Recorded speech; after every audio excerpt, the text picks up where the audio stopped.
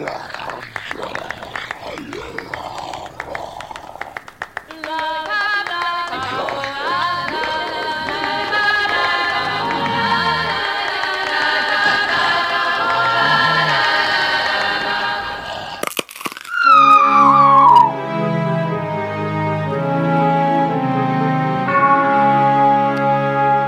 hey, everybody. Welcome. Welcome to another Podoween. So today, you've probably heard in the past some things about, people would do things like let you X-ray your candy at the hospital. This might be like a small town thing, where they're like, sure, let's do that. That seems fine.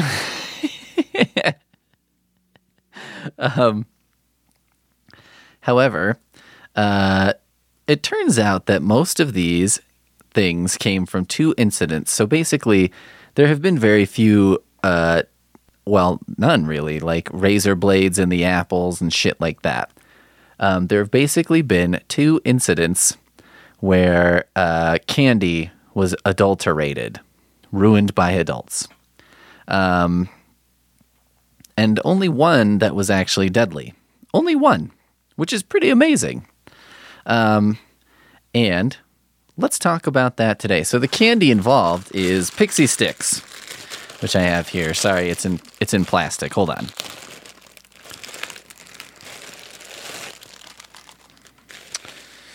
I have a lot more Pixie Stix here than I really should. I don't know how many are in this bag.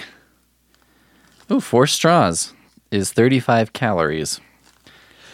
I feel like this is a situation where, the idea of counting calories really fails a person. So it's like, I'm sure Pixie Stix are not a high-calorie food, but, it's nothing but sugar, right? Okay, it looks like there's 4 flavors here. So I can have 35 calories. See, this is healthy. This is the healthiest Podoween we've ever done. Grape, Maui Punch, cherry, and orange. So I'm going to down one of these, and then we'll start in on the story. Now, when I was a kid, orange was my favorite. I don't know if I cared for blue and red. I feel like purple and orange. I'm going to go for the red. My mouth is watering, and not because of I'm like prepared for deliciousness. I'm prepared to be overwhelmed. Oh, it's so sweet. I had about 1/20. Okay, I'm going to have a little more.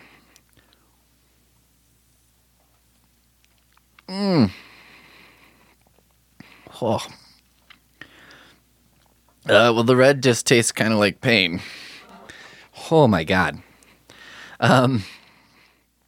Okay, Ronald Clark O'Brien, who was nicknamed the Candy Man, ta-na-na-na-na, and his other more, not as clever name, but accurate, the Man Who Killed Halloween, was an American man convicted of killing his 8-year-old son on Halloween 1974. And this is kind of where it all came from. So let's just move down to his background. He lived in Deer Park, Texas with his wife, Dayne, D-A-Y-N-E-N-E, Daynene, and with his son Tim and daughter Elizabeth. He worked as an optician, and he was the deacon at a church and sang in the choir, and was in charge of the local bus program. Busy guy. On October 31st, 1974, O'Brien took his 2 children trick-or-treating in a Pasadena, Texas neighborhood. O'Brien's neighbor and his 2 children accompanied them. After visiting a home where the occupant failed to answer the door, the children grew impatient and ran ahead to the next home while O'Brien stayed behind. He eventually caught up with the group and produced 5 21-inch Pixie Stix, which he would later claim he was given from the occupant of the house that had not answered the door. 21-inch. I mean, this one's maybe like a 6-incher. 4 inches shorter than an average penis. 21 inches of Pixie Stick. That must be those giant actual plastic ones The grossest aspect of which was like the sugar would get wet because, you're a kid eating it and so on, and it would kind of blockage up. It was kind of like seeing what was probably happening to your insides with Pixie Stick, but it was happening to the Pixie Stick. He would later claim he was given from the occupant of the house that did not answer the door. At the end of the evening, O'Brien gave each of his neighbors, 2 children, a Pixie Sticks. I guess it is Pixie Sticks with an X, so it's not a plural. You got me there, Wikipedia. And 1 each to Timothy and Elizabeth. Upon returning home, O'Brien gave the 5th Pixie Sticks to a 10-year-old boy whom he recognized from his church. Before bed, Timothy asked to eat some of the candy he collected, choosing the Pixie Sticks.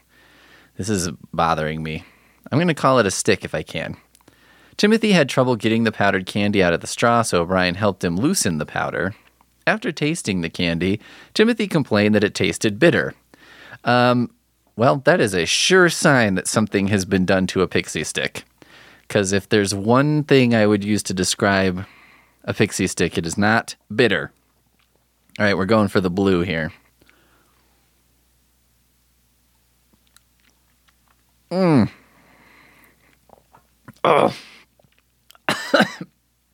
That tastes really weird. This is definitely just a crunched up sweet tart. I feel like I'm going to feel sick later, and Poonmaster Flex is going to make fun of me for being a sugar wuss. Tasted bitter. So that's... O'Brien then gave his son Kool-Aid to wash away the taste. Even if he hadn't poisoned this kid, Father of the Year. I guess it's like, fuck it, it's Halloween, but Jesus Christ. Hey, here's a Pixie Stick. Why don't you wash that down with Kool-Aid, which is liquid Pixie Stick? Timothy immediately began to complain that his stomach hurt and ran to the bathroom where he began vomiting and convulsing. O'Brien later claimed he held Timothy while he was vomiting and the child went limp in his arms. Timothy O'Brien died en route to the hospital less than an hour after consuming the candy. Timothy's death from poisoned Halloween candy prompted fear in the community. Numerous parents in Deer Park and the surrounding area returned candy their children acquired from trick-or-treating to police, fearing it was laced with poison. Police did not initially suspect O'Brien of any wrongdoing until Timothy's autopsy revealed that the Pixie Sticks he consumed was laced with a fatal dose of potassium cyanide. 4 of the 5 Pixie Sticks O'Brien claimed to receive were recovered by authorities from the other children, none of whom had consumed the candy. How fucking lucky is that? The parents of the 5th child became hysterical when they could not locate the candy upon police calling their house to inform them. The police rushed upstairs to find their son asleep, holding the unconsumed poison candy. The boy had been unable to open the staples that sealed the wrapper shut. Yeah, these must be those big plastic ones. Shit. Close call. Now that is a close call. All 5 of the Pixie Sticks had been opened with the top 2 inches refilled with cyanide powder and were resealed with a staple. According to a pathologist who tested the Pixie Sticks, the candy consumed by Timothy contained enough cyanide to kill 2 adults, while the other 4 candies contained dosages that could kill only 3 to 4 adults. Oh, it doesn't say only. I added that in by accident. O'Brien initially told police that he could not remember which house he got the Pixie Sticks from.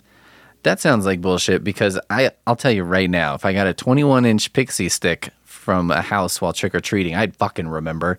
Ask those kids, they'll remember. Police became suspicious of his excuses because O'Brien and his neighbor had only taken their children to homes on 2 streets because it had been raining. Their suspicions increased after learning that none of the homes they visited had given out Pixie Sticks. After walking the neighborhood with police 3 times, O'Brien led them to the home that the group visited, but whose occupant did not answer the door. O'Brien claimed that he visited the home before catching up with the group. He said the owner of the home did not turn the lights on, but cracked the door open and handed him 5 Pixie Sticks. He claimed to only have seen the man's arm, which he described as hairy. The home was owned by a man named Courtney Melvin. Oh, man, what a nerd name. Melvin was an air traffic controller at William P. Hobby Airport and did not get home from work until 11 p.m. on Halloween night. Police ruled Melvin out as a suspect when nearly 200 people confirmed that Melvin was at work. That's a pretty iffy, dicey. I could see trying to pull that off on the kids because you're giving them the pixie. No kid's going to question that. They'll be like, well, I'll take the pixie stick. But I think a police adult, is probably going to be like, let's look into that. As their investigation furthered, police learned that Ronald O'Brien was over $100,000 in debt and had a history of being unable to hold a job. Now, that is the equivalent of $520,000 in 2019. Just so we don't look at that and say, like, geez, that doesn't seem like a lot to kill your kid for. I mean, you're right. $100,000 that's not kid killing money. 520. All right, let's do purple.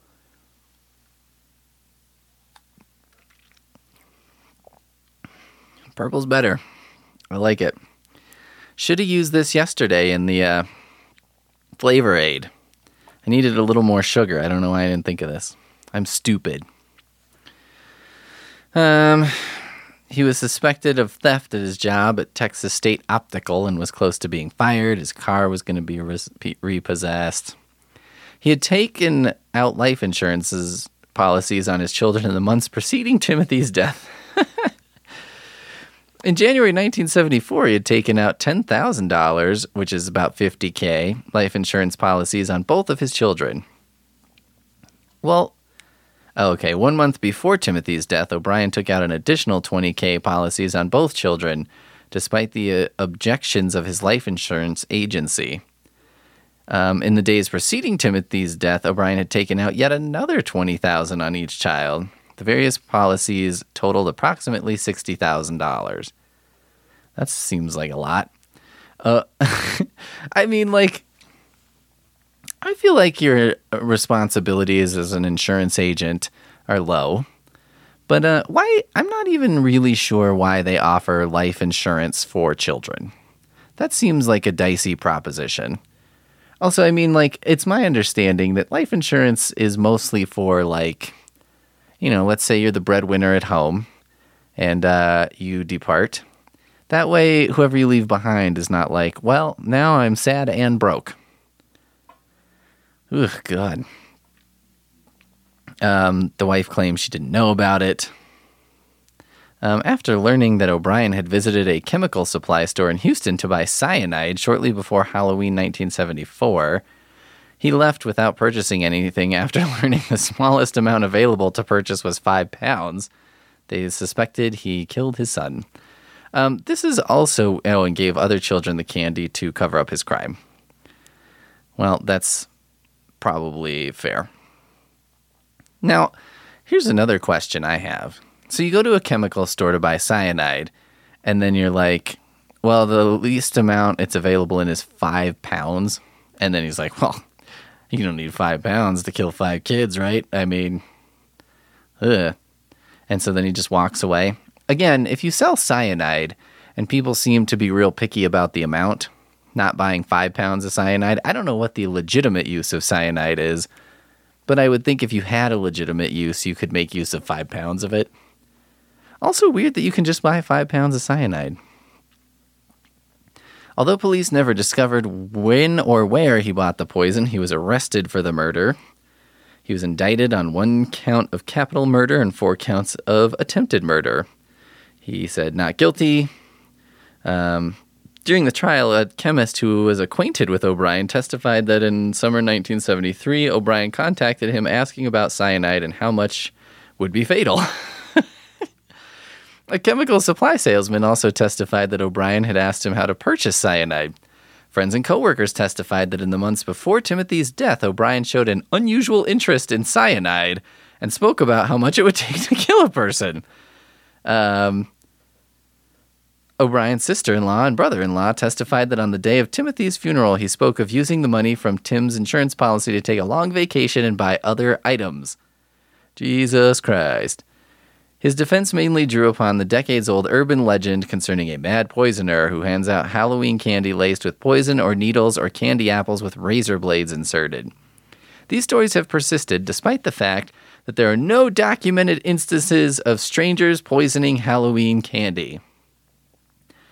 So there you go. A jury took 46 minutes to find him guilty, and he got the death penalty. Shortly after he was convicted, his wife filed for divorce. Fair. She later remarried, and her new husband adopted their daughter. That's nice. He was confined to the Huntsville unit, blah, blah, blah. O'Brien was shunned and despised by his fellow death row inmates for killing a child and was, quote, absolutely friendless. The inmates reportedly petitioned to hold an organized demonstration on O'Brien's execution date to express their hatred of him. Oof. I know this is nothing new, but it's like, man, prison is rough. When you're on death row and the other inmates are like, we're going to hold an organized demonstration because, we're all on death row, but this guy's fucked up, man. I'd like to think that it was because they were all mad that he ruined Halloween, or tried to. His first execution date, he got a stay of execution, then a postponement, and then a judge scheduled a third execution on October 31st, 1982, the 8th anniversary of the crime, and he offered to personally drive O'Brien to the death chamber. Ooh, it was to have been the first time a Texas inmate was executed by lethal injection. But the Supreme Court delayed the date yet again. Then March 31st, 1984, he was executed. Oh, see, Supreme Court got in and messed this all up. They're going to have it on Halloween. But he maintained his innocence, saying I forgive all, and I do mean all, those who have been involved with my death. God bless you all, and may God's blessings be always yours. During the execution, a crowd of 300 demonstrators gathered outside the prison, cheered, while some yelled, "Trick or treat." Others showered anti-death penalty demonstrators with candy. Oh, God. Well, there you go. So that is basically the, it sounds like there were other poison candy myths before, but this is, kind of the granddaddy. But tomorrow we'll talk about another one that's, that's found its way in there, but is, I will say, maybe not quite so harrowing. Now I'm going to have this orange pixie stick. See what this looks like.